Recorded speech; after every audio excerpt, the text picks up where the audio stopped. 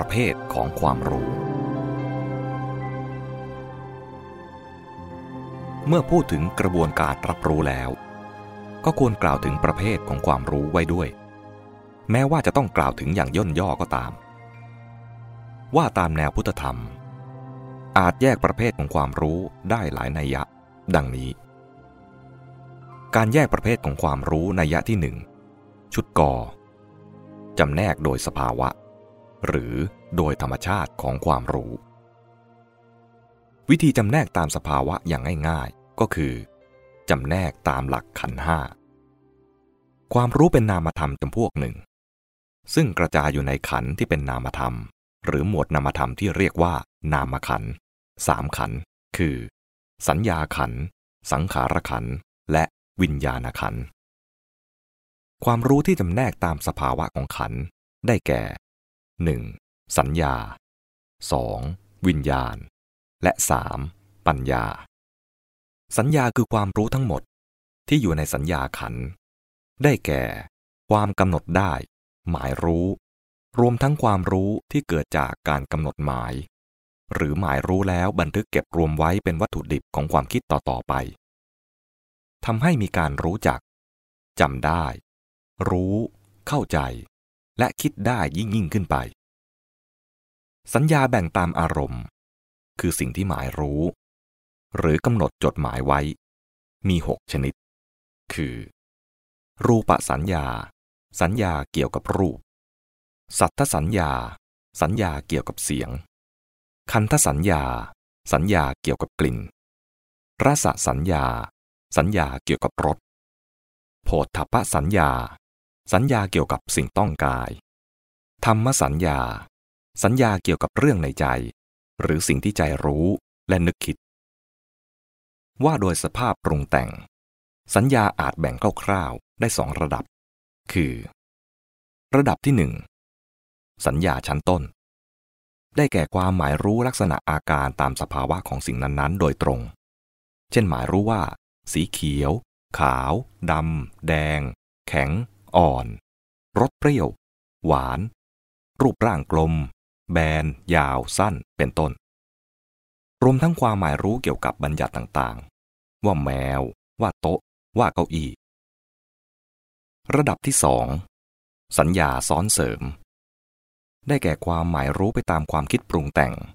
หรือตามความรู้ความเข้าใจในระดับต่างๆเช่นหมายรู้ว่าสวยว่าน่าเกลียดน่าชังว่าไม่เที่ยงว่าไม่ใช่ตัวตนเป็นต้น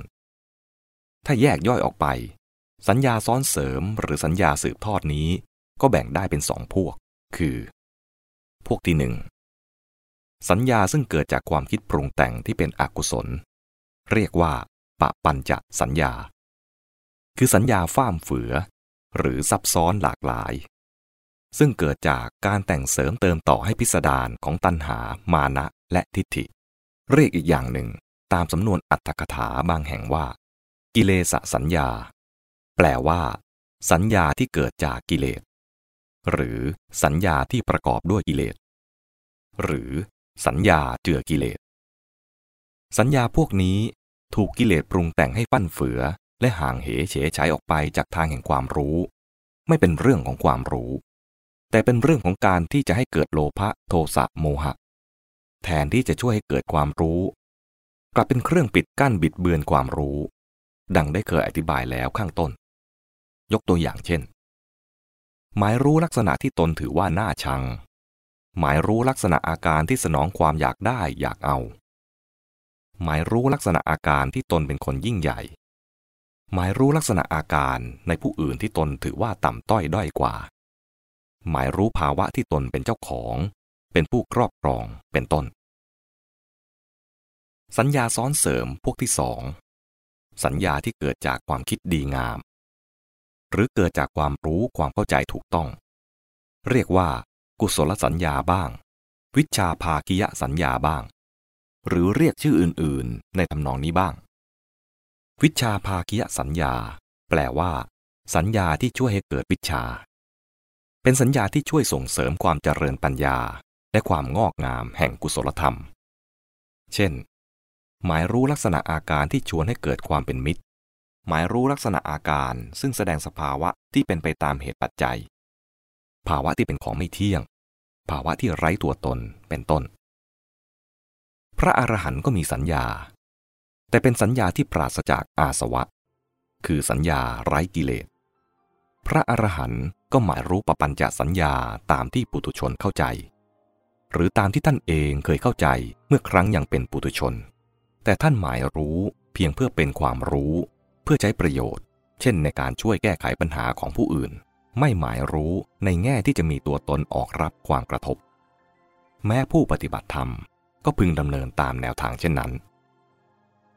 ความรู้ที่จำแนกตามสภาวะของขันธ์อย่างที่สองวิญญาณคือความรู้ทั้งหมดที่อยู่ในหมวดวิญญาณขันธ์ได้แก่ความรู้ยืนโรงที่เป็นกิจกรรมประจำของจิตและซึ่งคอยรู้กิจกรรมอย่างอื่นทุกอย่างของจิตดังได้อธิบายแล้วในบทที่หนึ่งว่าด้วยขันธ์ห้าความรู้ที่จำแนกตามสภาวะของขันธ์อย่างที่สามปัญญาเป็นความรู้หลักในหมวดสังขารขันธ์ความหมายของปัญญาได้แสดงไว้แล้วพอสมควรในบทที่หนึ่งจึงจะไม่กล่าวซ้ำในที่นี้